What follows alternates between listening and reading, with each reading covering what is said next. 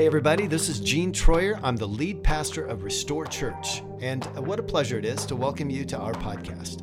It's my hope that you will be marked by love and encouraged in your faith and inspired to become all God has created you to be. Now I invite you to lean in and enjoy the podcast.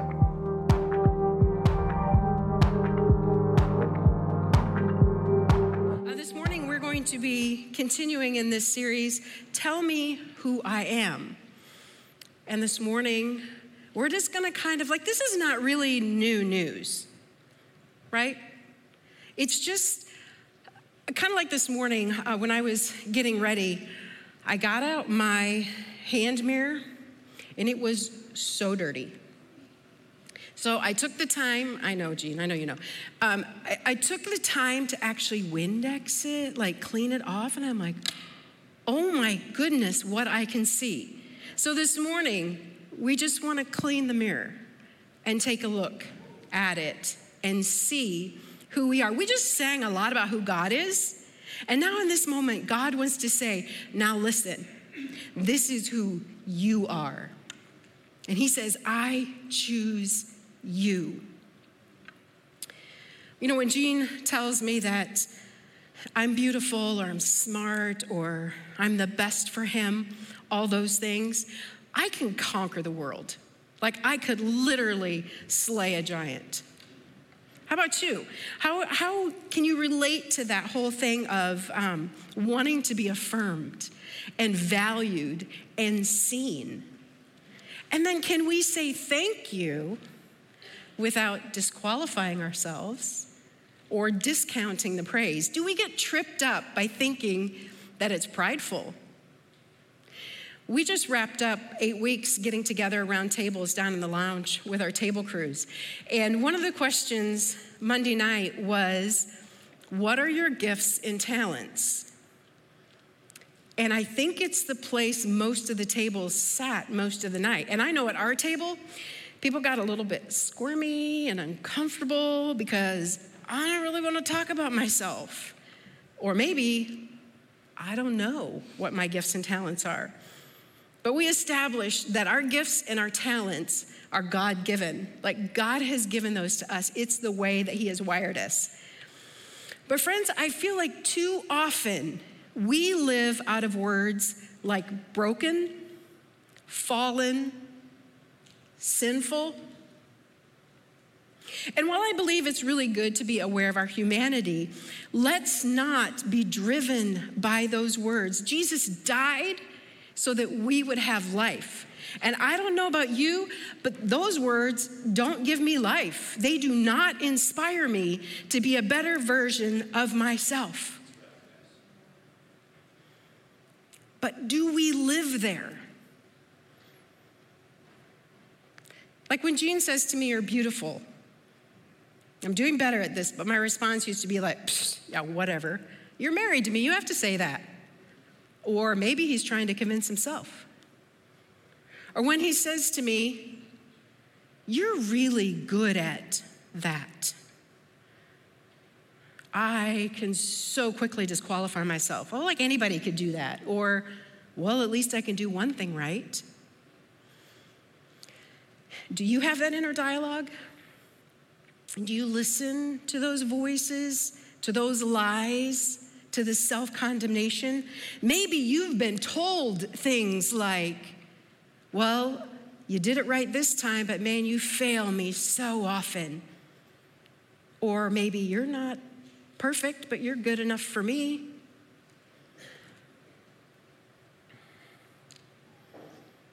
It may be actually how you've been motivated in the past. Maybe by your parents, maybe by a coach or a teacher, maybe by your spouse, but it is emphatically not the voice of God, and it is not how he speaks and motivates. It is not how he sees us at all. Instead, he implores us to live by words like chosen, beloved, taken, plan A, and redeemed. He says, I choose you. And you, and you. See, accepting those words as truth is not prideful. It is not prideful at all. This is simply saying, I am a daughter, or you could say, I am a son of the King of Kings. So it is my identity. It is a matter of fact. Henry Nouwen, in his book, The Life of the Beloved, says, when our deepest truth is that we are the beloved, and when our greatest joy and peace come from claiming that truth, it follows that this has to become visible and tangible in the ways that we eat and drink, talk and live, play and work. So now we're saying it's not just enough to believe those words. We have got to put them to action. You and I have got to pull the truth of Christ and who he is and who we are into the ordinariness of our life, into our everyday, what we are thinking, what we are talking about, what we are doing from minute to minute, hour to hour, day to day. See, we're all invited into this relationship with Christ, each and every one of us. And the beautiful thing is that to be chosen by Christ doesn't mean anybody is rejected. We've all experienced this in the natural world, right? When one person is chosen, at least one person is rejected, if not 20 or 30 or 50. But that is not how it works with Christ. The cross leveled the playing field. We are all invited. God's forgiveness and grace doesn't just cover my sins, it covers yours, all of our sins. All of people's sins are covered. I want you to think just a minute for a kind of grace that forgives past, present, and future sins. Does that give you any kind of picture of your worth and your value, your place as one of God's kids? In Ephesians 1, Paul talks to us about this whole identity piece, and Gene talked to us about this very scripture last week. He also sang you a song, which I will not be doing, and you can be assured if I ever sing you a song, it will not be country. You know, I was doing good until he threw in the twang, and I was out. But in this letter in Ephesians, Paul is talking to the church, and he's not speaking to them about any specific issues like he does in much of his writing. This letter is meant to ground and shape and challenge the believers in their faith. See, God gives his church, you and I, he gives us extraordinary power to walk filled with the Holy Spirit, revealing the nature of God in all things. So what I talked about earlier, bringing the truth of who Christ is and who we are because of him into the everyday, ordinary places of our life, revealing God's nature. What is God's nature? Anyone?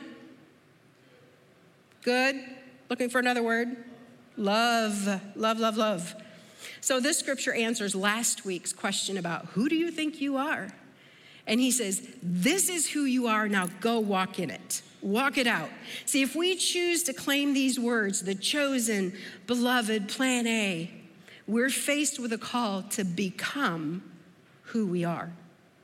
It takes action on our part, and not works, but love in action, and Paul shows us here. So let's read. I'm just going to read a few of the scriptures. These will be in the Passion Translation, so it'll maybe sound a little different than last week. But he starts out by saying, my name is Paul, and I was chosen by God to be an apostle of Jesus, the Messiah. I'm writing this letter to all the devoted believers, or all who are in Ephesus, who have been made holy by being one with Jesus, the Anointed One. So a couple notes. God is what makes us holy, not our works. And I want you to also notice here, Paul isn't given any energy into his past. He doesn't say, I know I was a huge jerk. I know that I persecuted you, Christians, and there's probably no reason why you should be listening to me. He doesn't give energy to that at all. He speaks with the authority of one chosen by God. He goes on to say, may God himself, the heavenly Father of our Lord Jesus Christ, release grace over you and impart total well-being into your lives. Did you catch that blessing? We're going to circle back to that in a little bit, but we go on in verse 3. Every spiritual blessing in the heavenly realm has already been lavished upon us as a love gift from our heavenly Father, the Father of our Lord Jesus.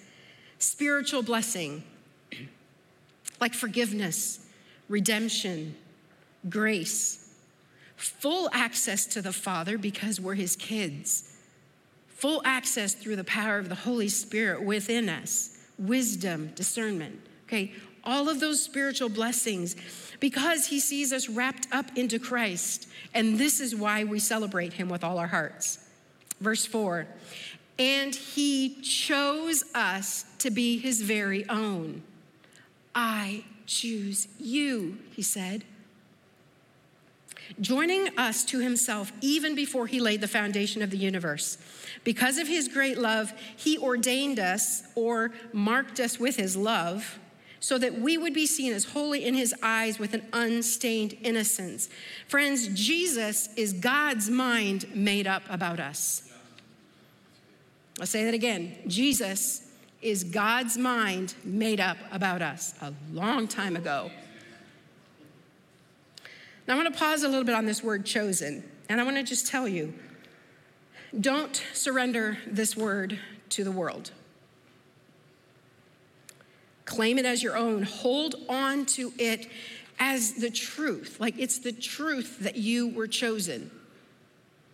It will become the bedrock on which you can build a life as his beloved. But if you lose touch with this word, you expose yourself to all sorts of temptations. So again, we are walking out our life. We're living out of that place of being chosen. And sometimes it just takes a reminder. Sometimes it takes cleaning the mirror so we can see clearly again who we are. Sometimes it may mean putting reminders places. Several years ago, probably more than that, the word chosen became really significant for me. And I have that written, I have it on my back. It's a tattoo. And it also has the scripture verse, John 15:16, where he says, you did not choose me, but I chose you. Now go bear fruit and ask anything in my name according to my will, and it's yours. I have to remind myself sometimes that I am chosen and I want to walk in that. Henry Nouwen also says in his book, as long as we allow our parents, siblings, teachers, friends, and lovers to determine whether we are chosen or not, we are caught in the net of a suffocating world that accepts or rejects us according to its own agenda of effectiveness and control, pulling us into the darkness of self-doubt, low self-esteem, self-rejection, depression. See, when I believe and I walk in my chosenness, I don't have to give any energy into being understood or consoled, loved or seen. I'm confident. I'm confident like Paul was here in his writings. I'm confident like I think a king or queen is confident. Now, I don't know about you, but I really liked the show, The Crown. So I know everything about royalty because I watched that.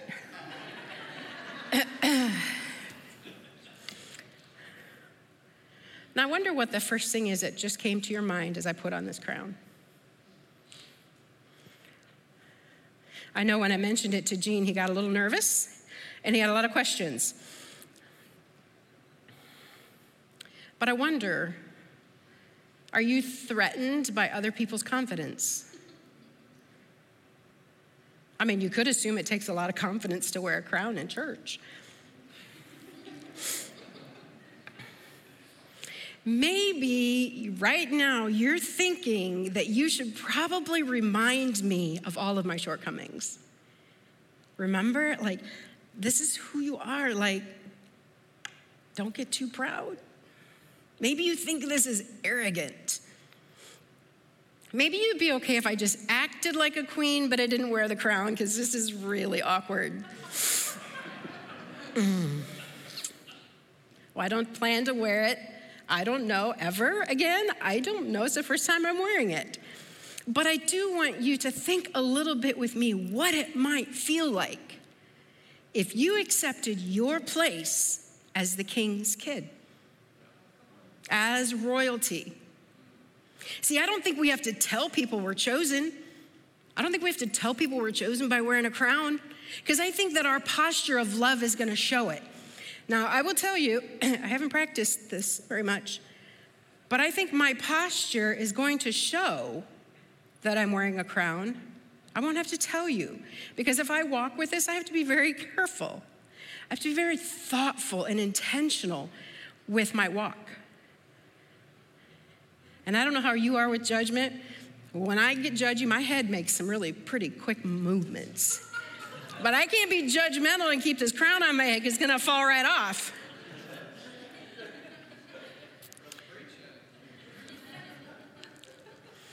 Walking with a crown, we'll walk with authority, right? Our sense of belonging to the King of Kings and Lord of Lords brings us a calm and a certainty and a peace. Again, this is not for anything that we've done, but it's because he said, I choose you. You are mine. You have this great inheritance. And we'll remind each other when our crowns are crooked, because we're all chosen, right? We're all in this together. We're not competing. But what about the whole pride and arrogance piece? See, I believe that if love is our guide, if love is truly our posture, we're not going to misuse the crown. We're not going to misuse the authority. We can be confident simply because we are led by the Holy Spirit, because he has wired us, because he has gifted us, and he has made us his kids. When I walk as his beloved, I've died to self. That self-identity is gone. I don't compare, I don't compete. I celebrate you and your chosenness. I worship the Father, not self. I wear the crown. And when I do, here's what changes.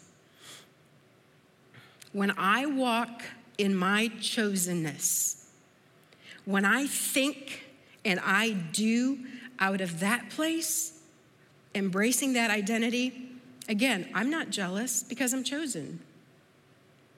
And I don't compete. I don't want to be you. And not because you're not great, but because the world doesn't need two of you, or two of you, or two of me.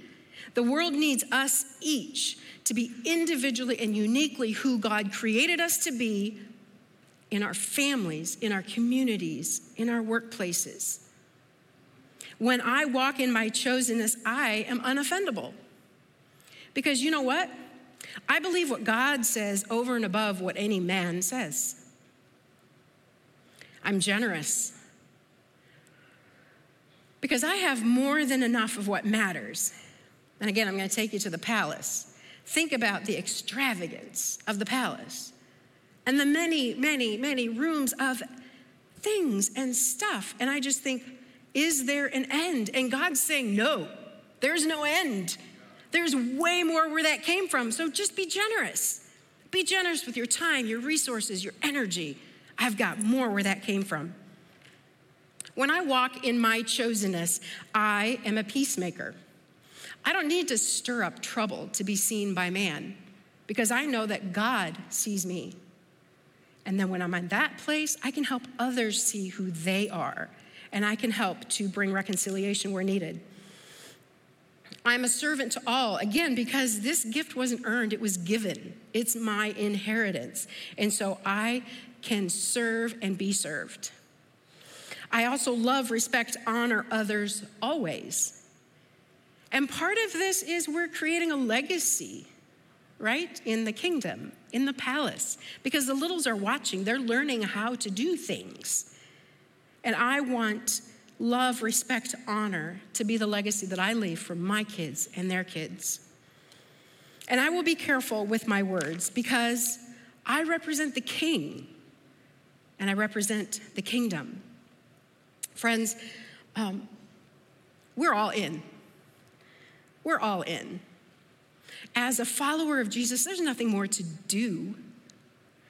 We just receive, all the spiritual blessings we talked about, God's love, and then so walk out his love. We bring it into our everyday, the ordinary places of our life. This was always his plan. Verse 5, Paul says, "For it was always in his perfect plan to adopt." The Aramaic actually used the word establish, which I like a little better. It was always in his perfect plan to establish us as his delightful children through our union with Jesus, the Anointed One. His grace plan is to be celebrated. He greatly endeared us and highly favored us in Christ. His love for his Son is his love for us. I choose you. And notice it's a grace plan. It's not a guilt plan. This beautiful message of the gospel, of salvation, of redemption, of forgiveness, this is not about telling people how lost they are. It's about reminding them about how loved they are. That is how we share the gospel. This is super abundant grace. It's powerfully working in us. Our destiny is that we would fulfill the plan of God and believe this wonderful news of salvation. See, the full transaction has been taking place. God chose us. He died for our redemption, and we have this hope promise of a future inheritance. Can you and I make this amazing gift of salvation attractive to other people? This idea of being chosen and walking in that identity, can we make that attractive to our friends, our families, or maybe those that don't yet know Jesus? Maybe we'll look a little different. Maybe we'll hold ourselves a little bit differently if we choose to pull that identity, if we walk with our crowns, with our posture of love and our chosenness. See, I believe that when we embrace it, we'll affect others incredibly. Like Paul did in his greeting, in that blessing part, I said we'd come back to that, where he blessed them after he identified himself. He blessed them. To bless and be blessed, we receive from God and then we give it away. We receive blessing when we're together. I've been blessed by many of you in our conversations, like you've spoken blessing over me. We receive blessing when we sit with Jesus, maybe reading his word, like in the Bible, maybe hearing it through worship, saying a prayer, but being attentive to the Holy Spirit and that voice of love, of peace, and of truth. It's being reminded of who we are. And I can't ever talk about prayer without reminding you of the importance of silence. Yes, God wants to hear the desires of our heart. He wants to hear it not because he doesn't know. He wants to hear it because he wants to have conversation. He wants to have relationship with us. And so he's like, you can tell me anything you want as long as we're like chatting.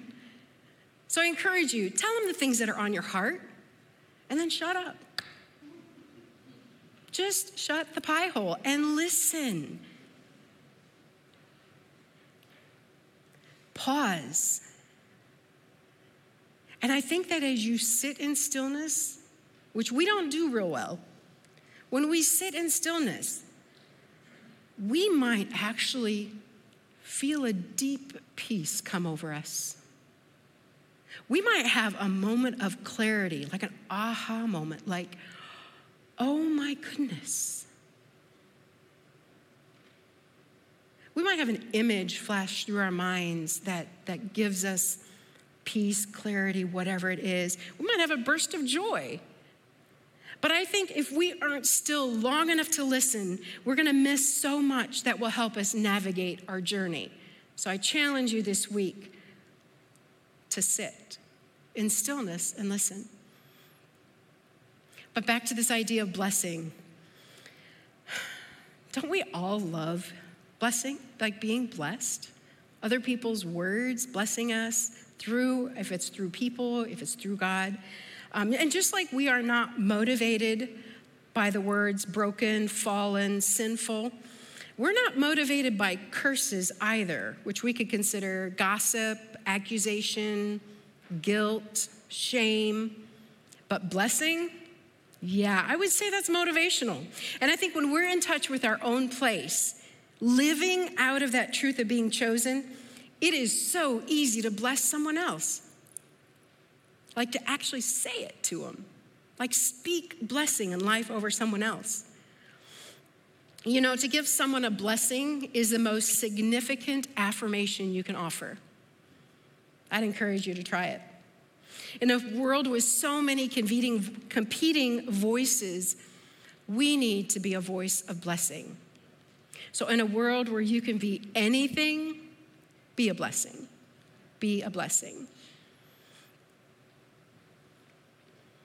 One last quote.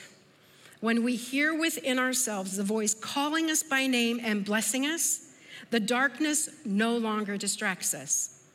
The voice that calls us the beloved will give us words to bless others and reveal to them that they are no less blessed than we are. Now listen, I'm not one of those moms that says everybody gets a trophy. If you know me at all, I'm way too competitive for that. But in the case of Christ, we're all chosen. So we all win. Everybody gets a crown. Everybody gets a blessing, and everybody can be a blessing. Now I know some of you have your ID, you have this identity piece all figured out. You know who you are. You know whose you are. Others of you are living out of that broken identity, and it's affecting your marriages. It's affecting your relationships. It might be affecting your job.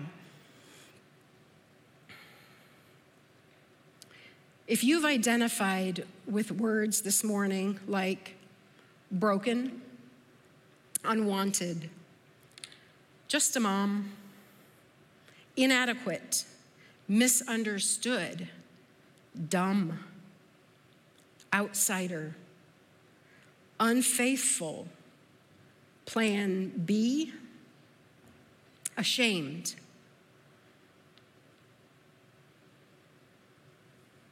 I want you to stand with me right now as the band comes up. And if you've identified with any of those words, or if maybe you have a different word that falls into that broken identity, I'd encourage you to hold it in your hands right now. Identify that word, that lie, and hold on to it for a moment. And I'm going to read some truths and some blessings over you. But if today you want to choose to live from blessing instead of a curse, if you want to live today out of the identity of being chosen, not broken, I encourage you to take this step. And the prayer team is going to be up front again during this last song. And I'd encourage you to come up and get a blessing. Or if you need someone to help you pray through that transaction, I'd encourage you to do that. But again, as you hear the truth that can bury the lie you're holding in your hands, I encourage you to come up front. If you want to make it a public statement, or again, if you want somebody to pray with you, because some of these things are pretty hard to let go of. But close your eyes and listen for truth. God says you matter. You are loved by God unconditionally. His favor is on you and your children and their children. He sees you and he wants to use you as his light. The joy of the Lord is evident in you. You are radiant. Your eyes are the color of Jesus. Your authenticity validates others so they can be vulnerable with their pain. Your compassion is life-giving balm for the soul. Your faithfulness is a reflection of being aligned with God. It's supernatural. Your gracious attitude is a beautiful example of God's grace. Your peaceful countenance is attractive and inviting. God's strength flows from you. You are strong even when you feel weak. You are full and overflowing with God's wisdom, knowledge, and discernment. You are love, and you bring hope through God's work in you. You are warm. People feel safe to be themselves around you. God, I thank you for the truth of who you are, and then the truth of who we are because of that. Because of the gospel message that brings us freedom, we can also walk in confidence because you have chosen us. And God, this morning, as my friends have held out before you the lies,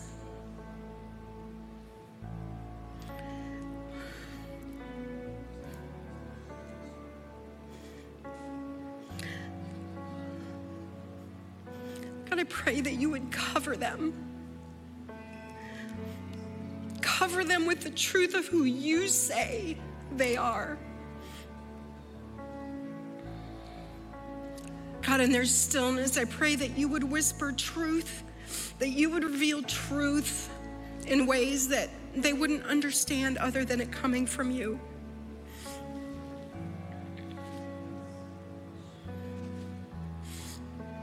God, we give you all of our brokenness, and we're so grateful that we don't have to carry it. We don't have to walk with it. You paid the price. It's over, it's done. We don't have to do anything else but receive it and then so walk in our chosenness.